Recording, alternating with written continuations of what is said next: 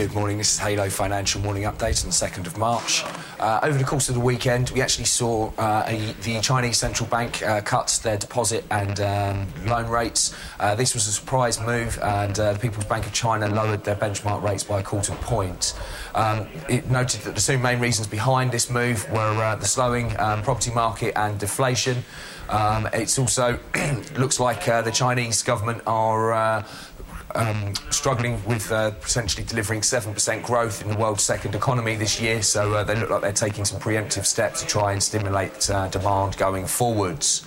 The Asian equity markets actually received a lift off the back of this news, but we've yet to see much spillover into the currency markets. Traditionally, the Aussie dollar would benefit from a move of this nature, but with the Reserve Bank of Australia meeting tomorrow, the Aussie is yet to react. Rumours are that the RBA may cut interest rates again.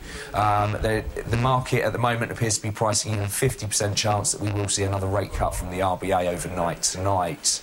If you do require any further information, please feel free to contact your Halo Financial consultant or visit halofinancial.com.